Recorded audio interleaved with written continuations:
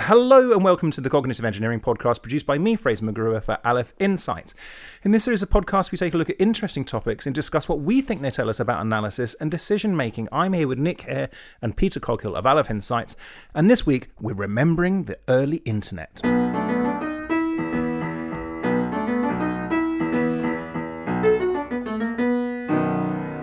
Well, look, let's establish our ages, and because I'm a bit older than you guys. A bit older than most guys.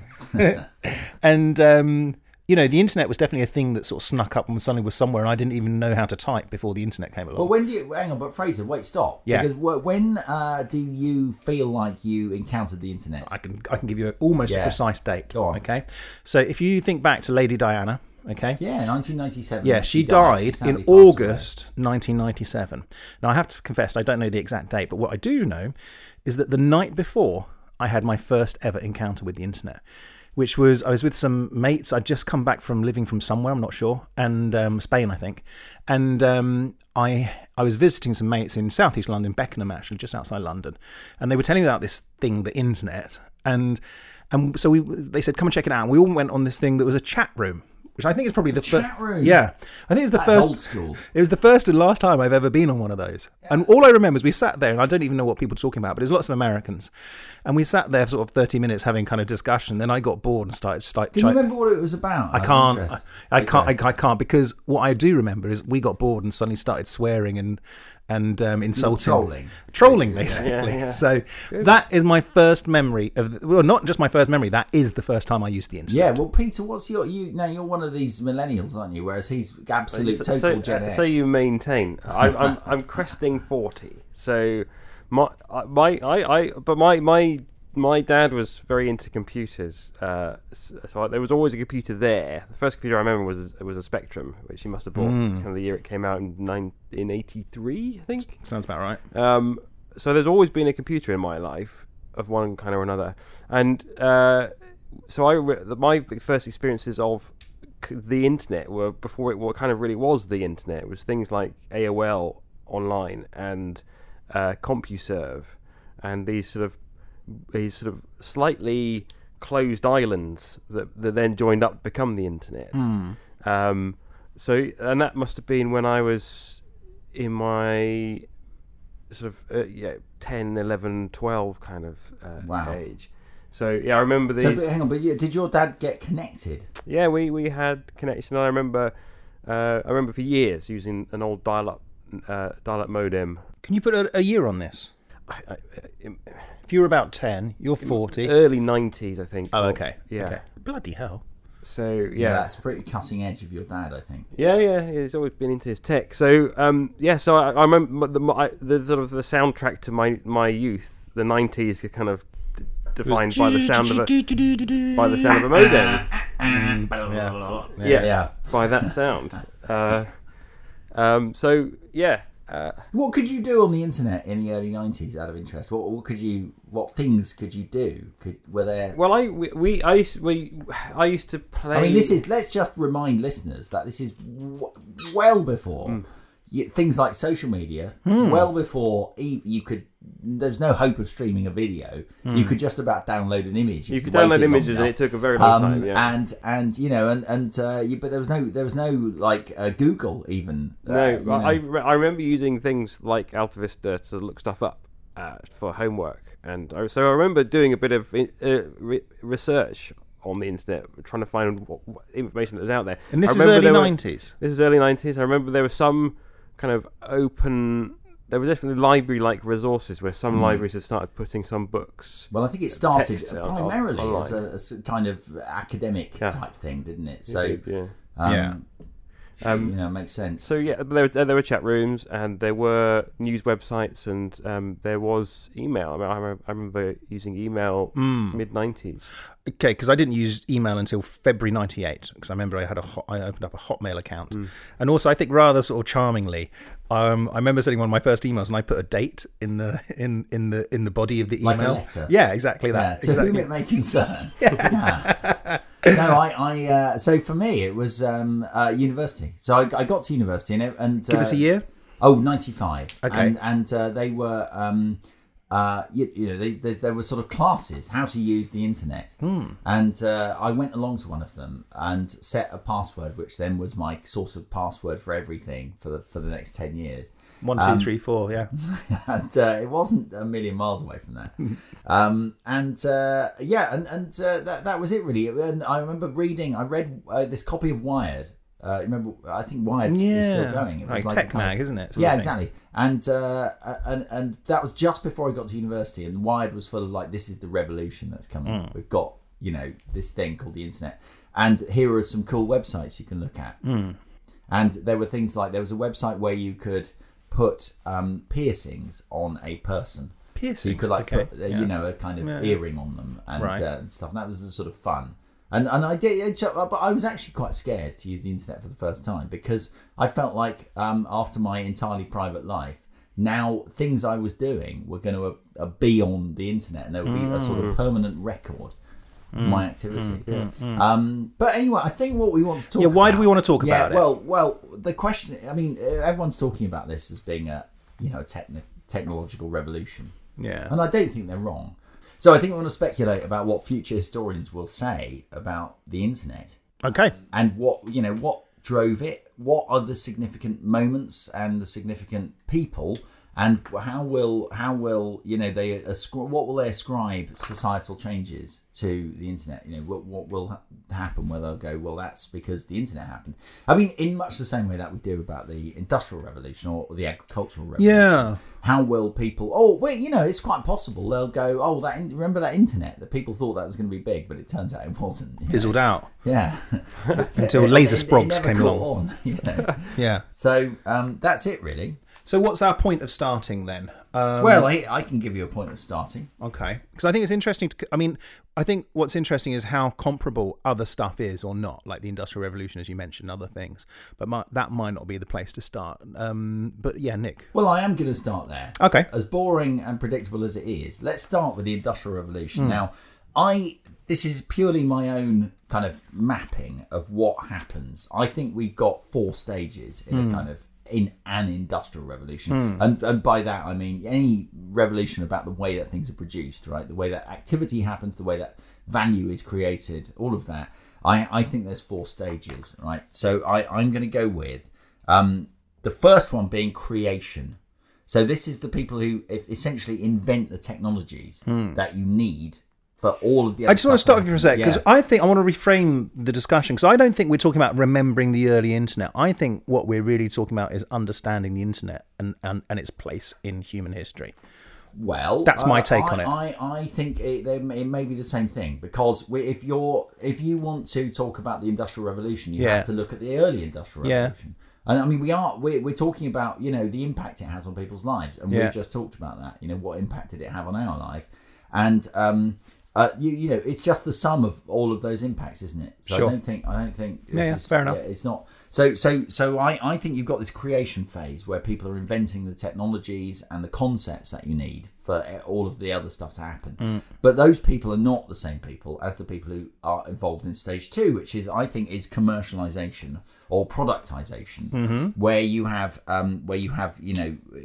you actually start to change the way industry works. You look at this and you go, I can make money out of this. And that is 2 things really. First of all, it's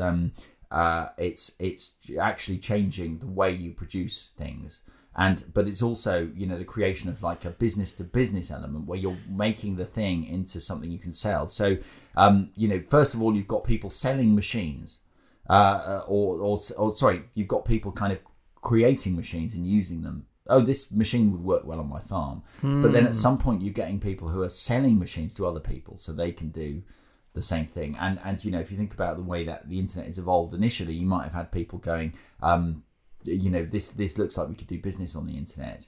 And then other people going, we could sell websites to people. So you've got that kind of support industry grows up where, having a website becomes a key thing. And then you have innovation, right, which is where you create new markets. And then I think what I've called foundation, where you're building a foundation for the next revolution. You've kind of mined everything that technology has for you. So if you think about the Industrial Revolution... Wait. What? I think and maybe this, tell me, is this covered under foundation, or is this come at a later stage if we're only talking about the early bit? But what about where it just becomes utterly infused into everything? I think that's the foundation phase, right, where it's so prevalent that, it just is part of life. Becomes the background. And you wouldn't be able to function without it, actually. So let me talk you through the Industrial Revolution, and then we can start speculating about how people will analyse the internet, right? So first of all, creation.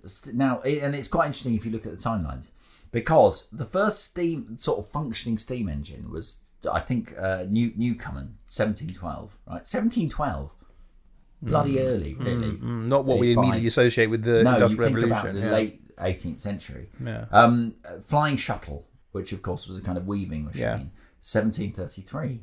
The spinning jenny, Hargreaves, 1764, and then James Watt with his fancy updated steam engine, 1769, which of course laid the foundation for all of the kind of the growth of the railways and all of those kinds of things. So these are our creators. These are the creators, and then I think the productization bit, the commercialization. First, I mean, for about 50 years after the creation of the first sort of industrial steam engine, people were just doing this in dribs and drabs. It wasn't like an industrial revolution until you had Arkwright inventing the factory in about 1769. So you've got, and at that point, it's like, well, actually, look, how can we turn this into something we can make money from? Invents a modern factory, with power transmission and all of the things that we associate, people specialising, all of those things. And then of course, from that point onwards, it becomes massive. So you've got the rise of steam trains, which become a thing that you can suddenly pay to be on, and then you have actual societal changes. People are moving to places where there's factories because they're getting paid more. They're leaving the countryside, moving to towns. By 1850, you've got half of the people in Britain are living in towns. Massive changes at that. After all of that invention, this is a good idea. You've suddenly got people really changing the way that production works. So innovation. Yeah, this is where people go. Look at this. It's new getting technology. quite involved, but go on. No, it's not really. Well, I mean, it's quite straightforward. Look, and this is where people go, right. So we're doing what we used to do, better. It's faster. It's more effective and more efficient. But now they're going, right, what other things can we do that we didn't used to do before? And for example, there are things like the railway industry. Yeah. Now, you could say that is just, horse and cart, but faster. But you've also got things like the telegraph, which is inconceivable. You couldn't have had that before the Industrial Revolution. The scale of production, things like being able to make wires that are really long. You couldn't have done that in, someone's shed. It has to be, you've got to have the Industrial Revolution.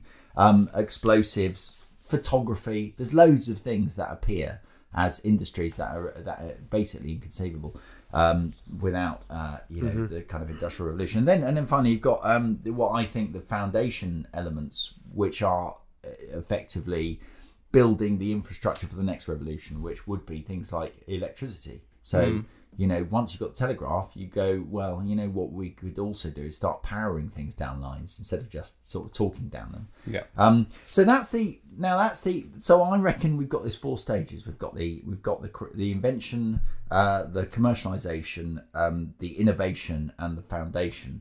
So where are we in the internet, and what are the key moments? So first of all, Peter, do you agree with? Yeah, I think does that work for you? Yeah? I like the Nick Hare epoch model. Okay. It's good. I think we can apply that to the information revolution, and I think that it's interesting to see where people think we sit.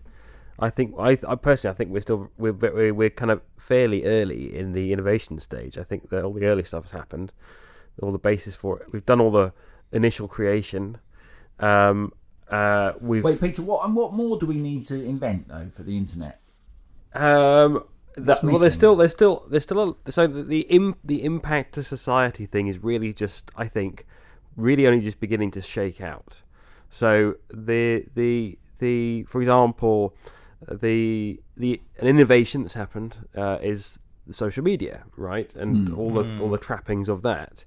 And there's a big sort of societal disquiet about this loss of privacy and loss of control of your information. So at the moment you've got the big companies harvesting and hoovering up all your data, but I think there'll be a sort of societal reaction to that, and the next innovation will be social media equivalents or alternatives which are much more privacy focused, and new legislation to protect more data and things. So the GDPR is a good example.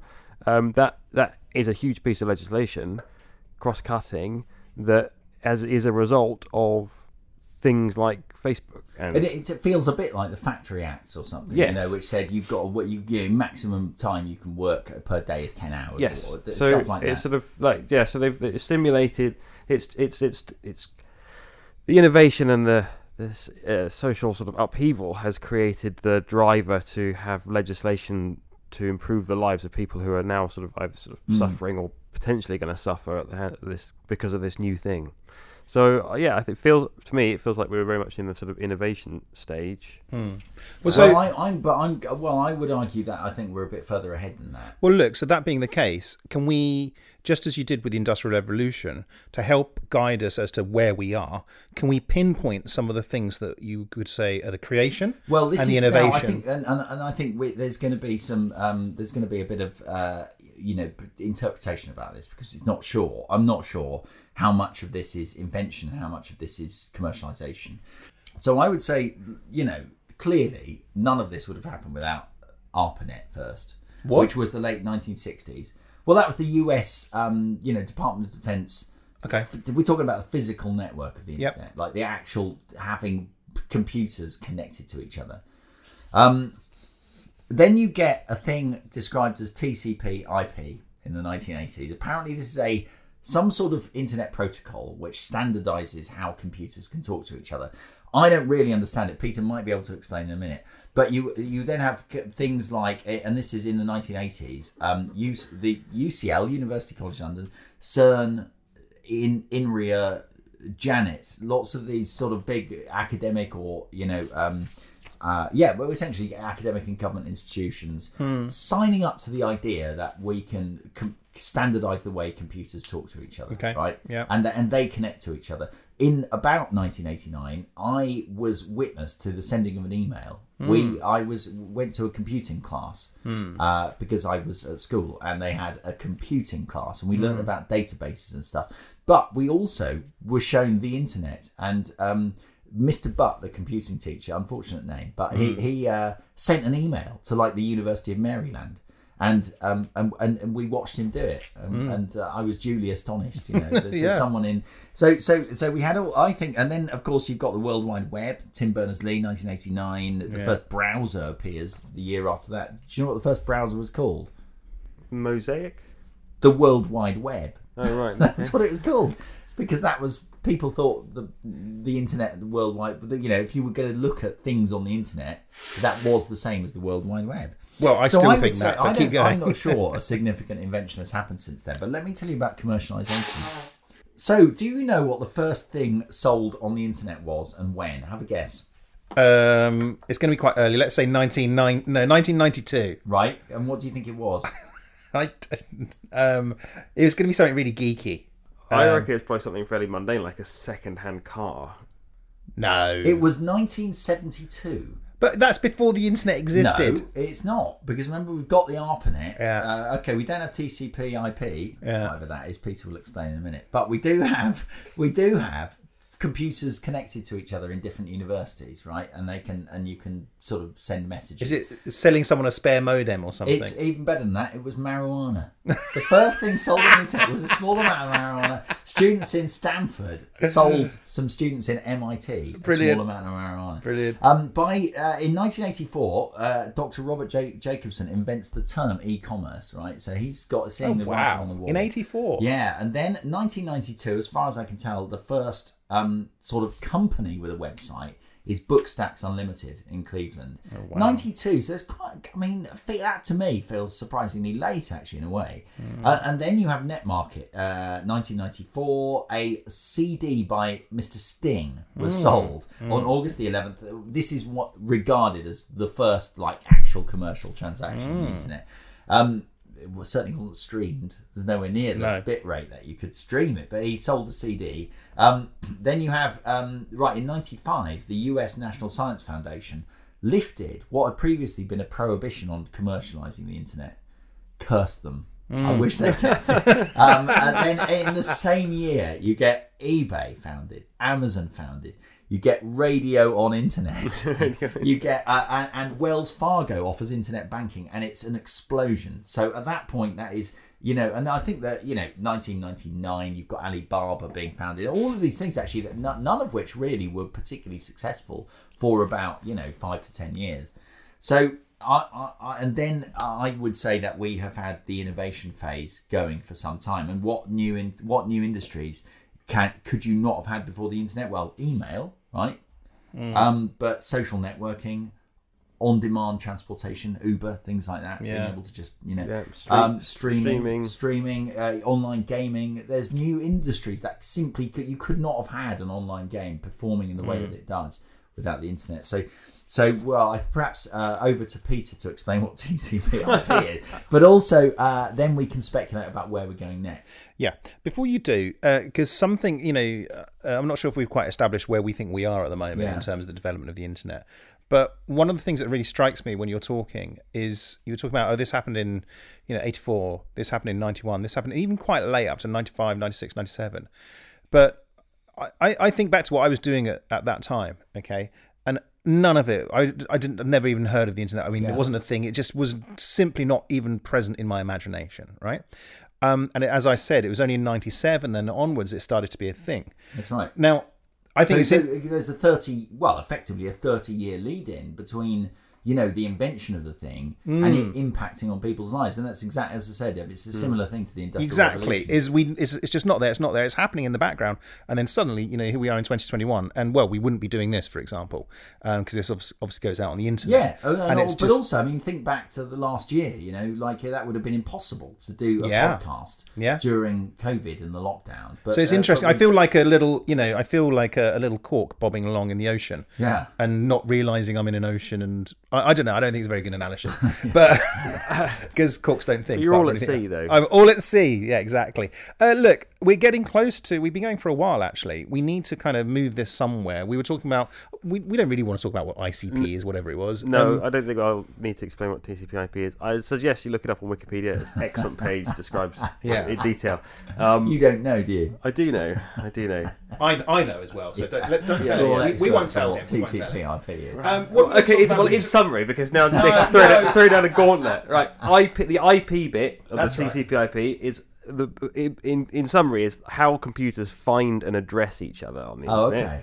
And the TCP bit is once you have found the thing you were trying to communicate with, how that communication is established and maintained. That's right. It's like a chunk of data, isn't it, where that structure of that data is predefined, and it says, right, first it's like where you're trying to get this. It's a standard protocol for arranging bits of information in a way that it'll get the packet there, and you'll get receipt. You'll get an acknowledgement that it either got there, or you'll get told what to retransmit. Essentially, correct. Anyway, I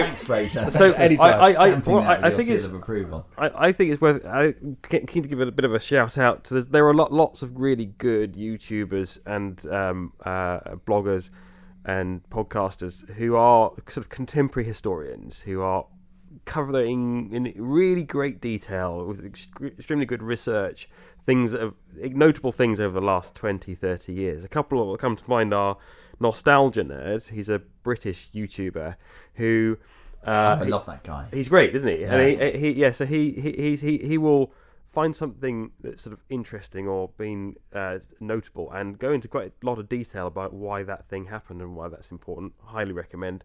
And then there's 8-Bit Guy, who's much more on the hardware side of things. But he sort of his thing is restoring old computers. But he he's got a wide understanding of the sort of social impact of things as well. So those two together are really good contemporary historians, and they'll be excellent resources for future historians in 100 years' time who want to look back and get the detail on things. So let's link to them in the notes as well, on the show notes. We make sure that we'll get there. Yeah, definitely. Yeah. Any others, Nick? You can think No, but I was just going to say that I think, you know, we've talked about that timeline of the you know, of how industrial revolutions happen, and there's quite a long lag between the invention and the kind of commercialization, and I think we probably all think about what historians will talk about as the effects. What are the main effects of the internet?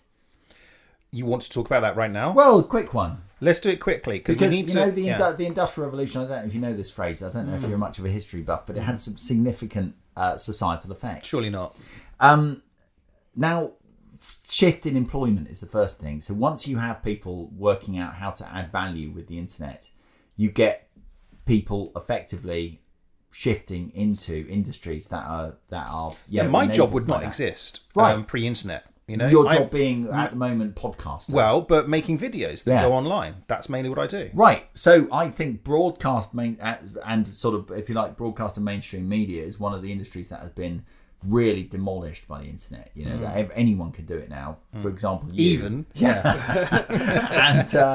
know, and then you think of things like travel agents, the industry of knowledge storage. You know, being things like I mean, you know, you could say encyclopedias, but also bookshops and things like that. You know, the idea of physical media, video shops. Physical media storing things, which used to be an industry, is no longer exists really. You know, telecoms obviously radically changed from essentially phoning each other to you know, being a means to transmit any information. Cartography and mapping, the music industry, massive changes in that. Retail, I think we're at the beginning really of a kind of retail revolution. I mean, I think shops are dead. Yeah. What will town centres look like in 50 years from now? When was the last time you went to a shop, apart from food shops, to buy things? You know? And things like, you know, the hotel and transport industry, where, you know, we've moved to a market which is effectively online. To, you know, the market for hotels, which used to involve looking in a book, finding a hotel, phoning them up, is now you just browse and you have, you know, 50 hotels. In addition to that, I think it's had extremely deep cutting changes to other traditional industries. So just I'll pick one: manufacturing cars, for example.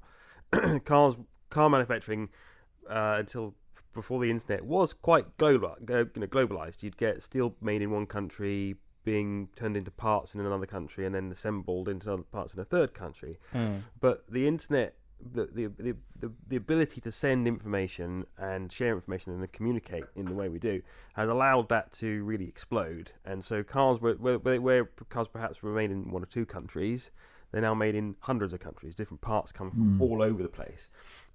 Parts can get used in multiple different cars. So the microchips that go in the computer of a car are common across hundreds of different types of car. It means you can slice and optimize your supply chain much more finely than ever before. And that's just one example. I mean, cars, that the same model applies to everything. You know, making bottled water and making furniture. The internet has allowed has created a huge change in how manufacturing altogether works. We really need to stop pretty soon. Okay. Are we able to stop? Well, I think we've touched on most of the key points. So okay, I've got two questions. Go. What happens next? Yes. That's my first question. Then I've got a more personal question. What's happening next? What are the big innovations? Well, I think people are regarding artificial intelligence as probably the next great revolution, the great industrial revolution, and you know that it really is you know, impossible to imagine on the scale it is now. The first artificial intelligence people have been talking about for nearly 100 years. You know, well, even longer if you think about. You know, the kind of enabling concepts of sort of, you know, probability, belief, all of those things probably go back 300 or 400 years. But you know, people are now, it's actually possible to implement it, and it wouldn't be if it weren't for the fact that we have things like cloud computing and you know, big data. So being able to get hold of lots of data and share lots of data. You know, the creation of data, which is now automatic. But you think about people's mobile phones, patterns of life, all of those things. That's essential to be able to use or to train artificial intelligence in the way that we do. So I would say that's the coming revolution is getting artificial, and the effects of that might be hugely profound. But I feel like we have got pretty much as far as we're going to go with the internet. I think we're in, if you take the Industrial Revolution as a kind of analogy, by the late 19th century, all of the ideas of the Industrial Revolution, all of the standardization and the kind of production line, all of these things have kind of been established, and people are talking about, well, what we're going to do next. And in the case of that, in the case of industry, it's telecoms and the communication revolution. In the case of the internet, I would argue it's probably artificial intelligence. I think the internet's still got a ways to go. I agree with you on artificial intelligence. I think that's probably the next big thing, and I think that will, I think it's been described as the last thing we'll ever invent. But for better or for worse. But I think the internet's still got some ways to go. Not least because there are some parts of the world which are still quite not connected. So there's still a lot of people to connect. But also, if you think day to day about your usage of the internet. It's still kind of desk bound. You have your mobile in your pocket, but it's not ever present. So I think the next kind of enabling technology will be sort of smart wearables, like with data overlays in your glasses, internet connected hoodies, smart clothing and things, which will maybe not optically and maybe sort of subconsciously feed you information that help you navigate around the world, or tell you or alert you to danger, things like it just will become more in the fabric of your clothes, but the fabric of your life. So you'll be online in some way all the time. Yeah, even during sleep. Yeah, sounds horrible. Sounds like great. A Black Mirror style nightmare. It's up to us. It's a brave new world. Design it in such a way that it's not. Wow, there you are. What's your question? What's the other question? I don't think we've got time for it, and it takes us back a little bit. All right. I was going to ask. We've covered everything. Yeah, we have. I was going to ask like a moment where you realised things were different, kind of thing. Oh, I think that's not a bad question. Okay, so and what made me think of that a little bit is when you were talking about, hey, you remember when we used to go and get books and things like that? I remember wanting to apply for, it would be about 96 maybe. I wanted to go and work in Spain. And I was a teacher at the time, and so I went to the library and I got maybe Yellow Pages for Spain. I don't know what it was. Or Yale.com as they became. Right. Remember? Yeah. And I looked up like schools in Spain from the library. I think I photocopied it and I went through, and then I think I telephoned them. The ones I couldn't telephone that wasn't working, I wrote a letter to them.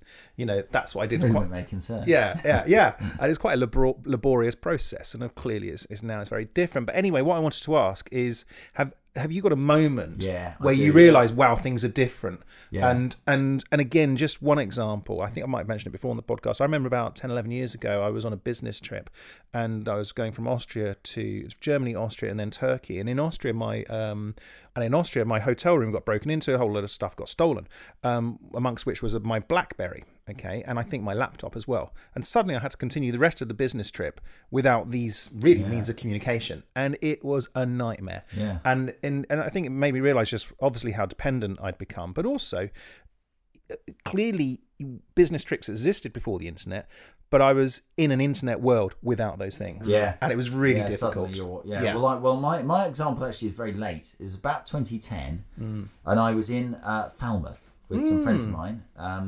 And we decided to go down to the beach, play some guitar, listen to some music, drink some whiskey. So far, so analog. Yeah, exactly. And we were about halfway to the beach before we realised that we were lost. We had no idea how to manoeuvre through the back streets of Falmouth.